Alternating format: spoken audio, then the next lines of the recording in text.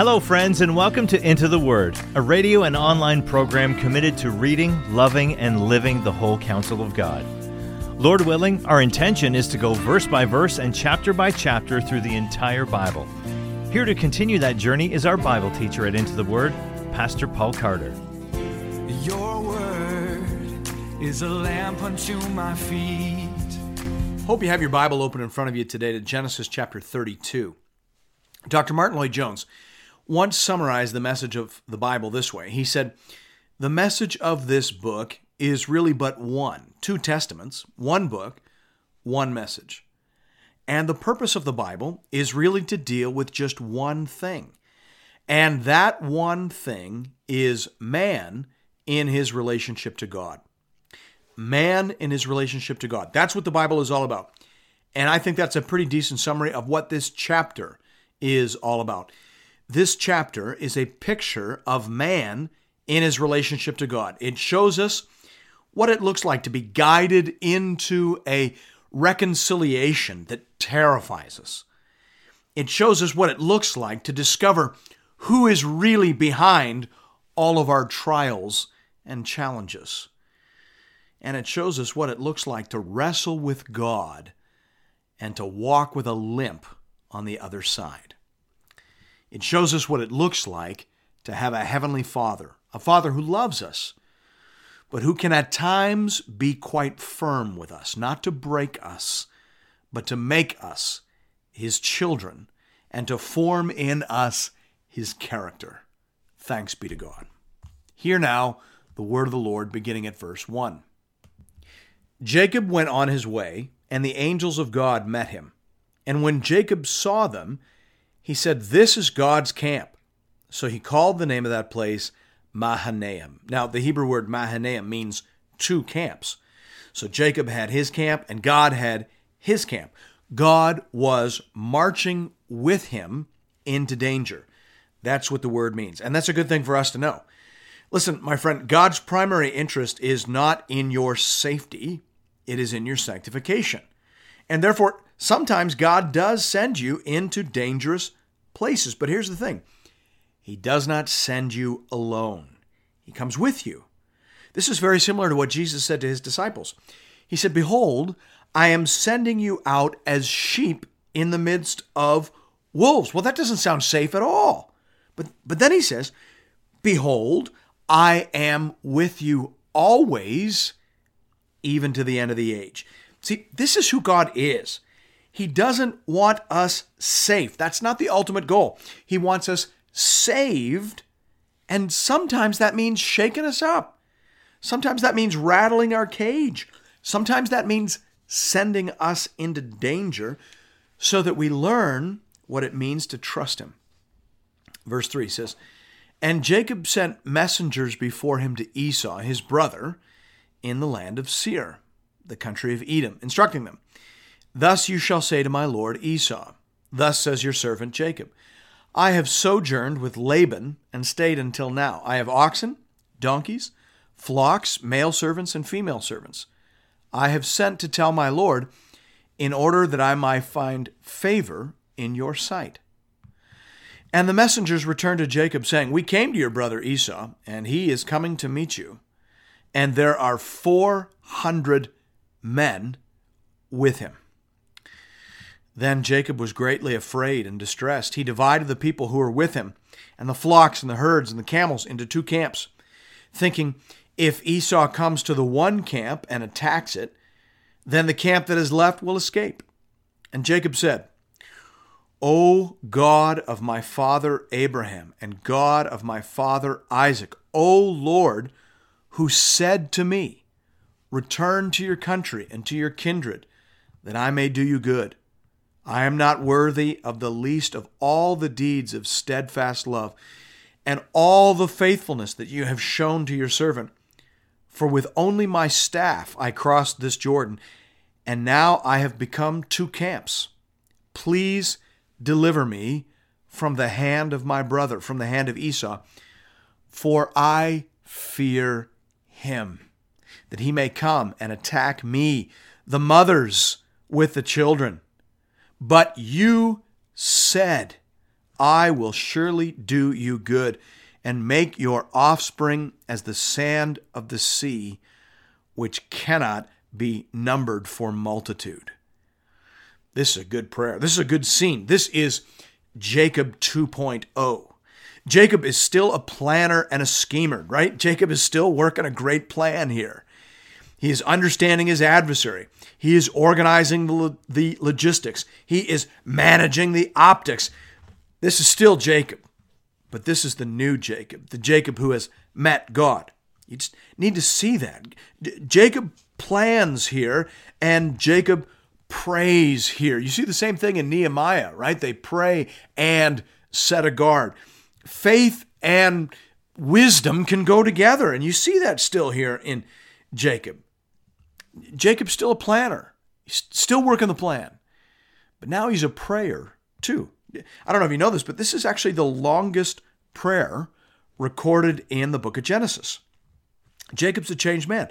He's still strong. He's still smart. He's still savvy. But now he's a man of faith. I think that's important to see. God doesn't obliterate your personality when he saves you. He just redeems and reshapes and refocuses your personality. He takes the deceit out of Jacob's scheming, but not the wisdom, not the prudence, not the strategy, not the planning. That all gets to stay. And then to all that, he adds prayer, he adds humility, and he adds faith. Thanks be to God. Verse 13 says, So he stayed there that night, and from what he had with him, he took a present for his brother Esau. 200 female goats, 20 male goats, 200 ewes and 20 rams, 30 milking camels and their calves, 40 cows and 10 bulls, 20 female donkeys, 10 male donkeys. These he handed over to his servants, every drove by itself, and said to his servants, Pass on ahead of me and put a space between drove and drove. He instructed the first. When Esau, my brother, meets you and asks, To whom do you belong? Where are you going? And whose are these ahead of you? Then you shall say, They belong to your servant Jacob. They are a present sent to my lord Esau. And moreover, he is behind us. He likewise instructed the second and the third, and all who followed the droves. You shall say the same thing to Esau when you find him. And you shall say, Moreover, your servant Jacob is behind us, for he thought, I may appease him with the present that goes ahead of me. And afterward I shall see his face. Perhaps he will accept me. So the present passed on ahead of him, and he himself stayed that night in the camp. The same night he arose and took his 2 wives, his 2 female servants, and his 11 children, and crossed the ford of the Jabbok. He took them and sent them across the stream, and everything else that he had. And Jacob was left alone. Jacob has done everything he can to manage this situation. He has deployed his resources wisely. He has been generous, diplomatic, and prudent. And now he is alone. He is camped out with his thoughts before his God on the other side of the Jabbok. Now, there's a bit of wordplay that doesn't come through in the English. In Hebrew, there's some wordplay between the word for Jacob, the word for Jabbok, and the Hebrew word for wrestle, Ya'abak. The idea seems to be that if Jacob crosses the Jabbok, there will be some Ya'abak. There will be some wrestling. There's going to be some fighting. That's what Jacob thinks this story is all about. A showdown with Esau on the other side of the Jabbok. The twist is that before Jacob crosses the Jabbok, the fight comes to him. Verse 24 goes on to say, And a man wrestled with him until the breaking of the day. When the man saw that he did not prevail against Jacob, he touched his hip socket, and Jacob's hip was put out of joint as he wrestled with him. Then he said, Let me go, for the day has broken. But Jacob said, I will not let you go unless you bless me. And he said to him, What is your name? He said, Jacob. Then he said, Your name shall no longer be called Jacob, but Israel, for you have striven with God and with men, and have prevailed. Then Jacob asked him, Please tell me your name. But he said, Why is it that you ask my name? And there he blessed him. So Jacob called the name of the place Peniel, saying, For I have seen God face to face, and yet my life has been delivered. Jacob's opponent in this wrestling match is called variously a man, God, and then in Hosea 12:4, where they talk about the story, an angel. That can be a bit confusing.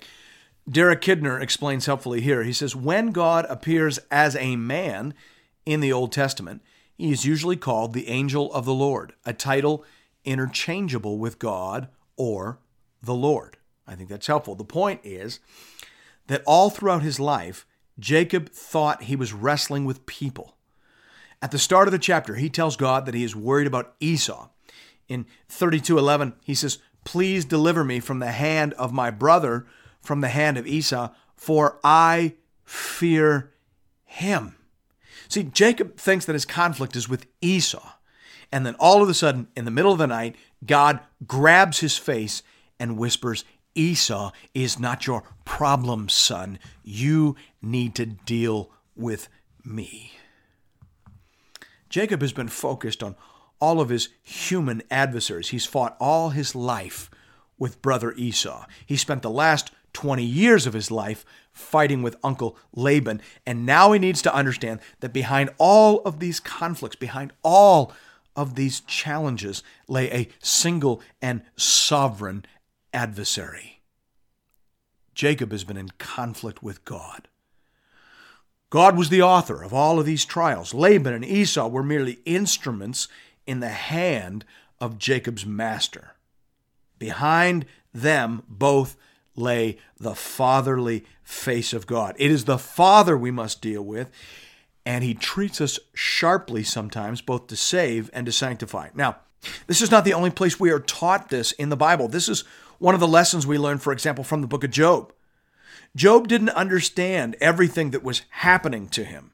He felt attacked by God. He felt like he was being crushed and killed by God's hand, and he didn't know exactly why this was happening, but he knew that God was in it. He knew that God was sovereign over it. He says in Job 23:10, but he knows the way that I take, and when he has tried me, I shall come forth as gold. When he has tried me, when God is finished attacking me and assaulting me, when God is finished fighting me, whatever his reasons for so doing, I will be better for it. Friends, you need to see that. When bad things happen in the Bible, people don't sit around wringing their hands saying, who is doing this to me? Who am I wrestling with? What's going on? What demon or spiritual adversary is behind all my troubles? They don't say that kind of stuff. Because the Bible says in Deuteronomy 32:39, see now that I, even I, am he. There is no God beside me. I kill and I make alive. I wound and I heal, and there is none that can deliver out of my hand. If bad things start happening in your life, my friend, there's only one place you need to look. Nothing comes into your life except by the word and command of Almighty God. God is telling Jacob here that he is sovereign over all his struggles. I am feeding your sin back to you through your uncle Laban. I am making you reap what you have sown with brother Esau. I am saving and sanctifying you through my sovereign manipulations of all your struggles, trials, and difficulties. I am with you in this, but I am also against you in this. It's just you and me, son. Esau doesn't matter. Laban never mattered. You need to deal with me. Now, maybe that sounds too Old Testament for you, but since God doesn't change, then we're not terribly surprised to discover this same sort of teaching in the New Testament. In Hebrews 12, it says, for the Lord disciplines the one he loves. He chastises every son whom he receives. It is for discipline that you have to endure. God is treating you as sons. For what son is there whom his father does not discipline? If you are left without discipline, in which all have participated, then you are illegitimate children and not sons. The Bible says, if you have never been assaulted by God, If you have no pain in your hip, if there is no big red hand mark on your spiritual backside, then you are probably not saved. God's not dealing with you as he deals with his children. God wounds in order to heal. He fights for us, but he also fights against us. That's who God is, Old Testament and New. But here's the good news. He knows exactly how much we can handle. He matches the strength of Jacob in this story. Do you see that? He makes Jacob fight. He teaches Jacob a lesson. He makes Jacob a man. He makes Esau seem like nothing to worry about. But he knows how far to press, and he knows exactly when to quit. He's a good father. A good dad wrestles with his kids, particularly with his sons. Not to hurt them. He doesn't go full out. He doesn't knock them out cold, right? Rather, he measures himself against the growing strength of the child. Now, of course, human dads who are themselves limited in strength eventually get to the point where actually Johnny has the upper hand. That's when you start playing ping pong with your kids, okay?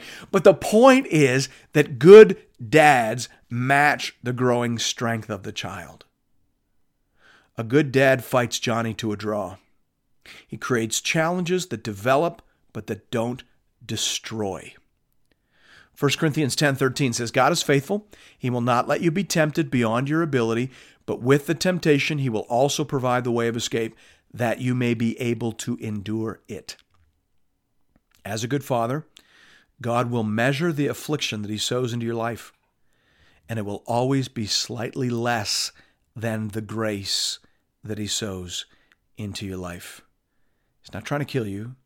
He's trying to save you, sanctify you, and prepare you to be the person that he created you and designed you to be.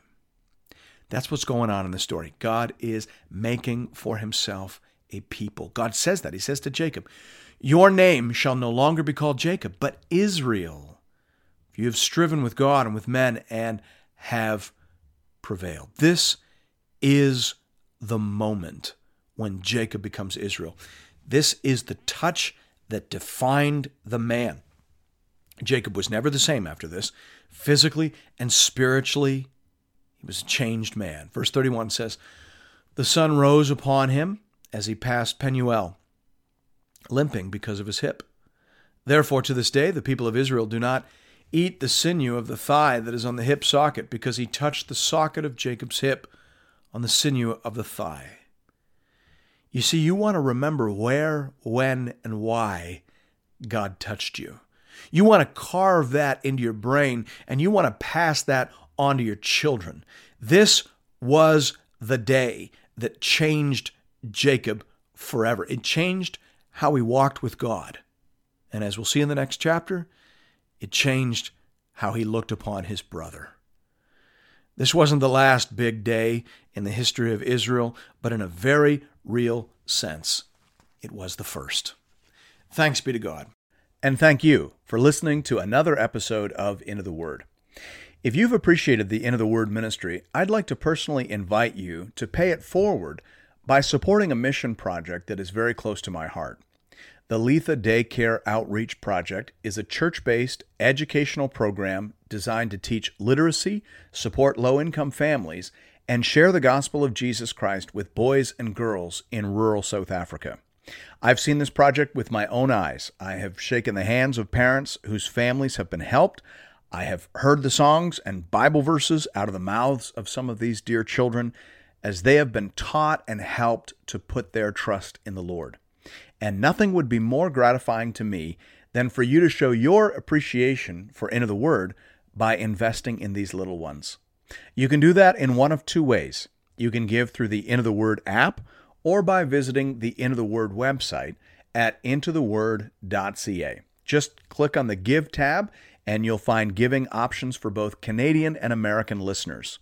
This is a registered project with ABWE Canada and ABWE USA. So tax receipts are available to all eligible donors. Just identify where you're listening from and click on the Fund button and select Letha Daycare Outreach. Thank you for considering this method of showing your support for the Into the Word program. And may God alone be glorified. Your word is a lamp unto my feet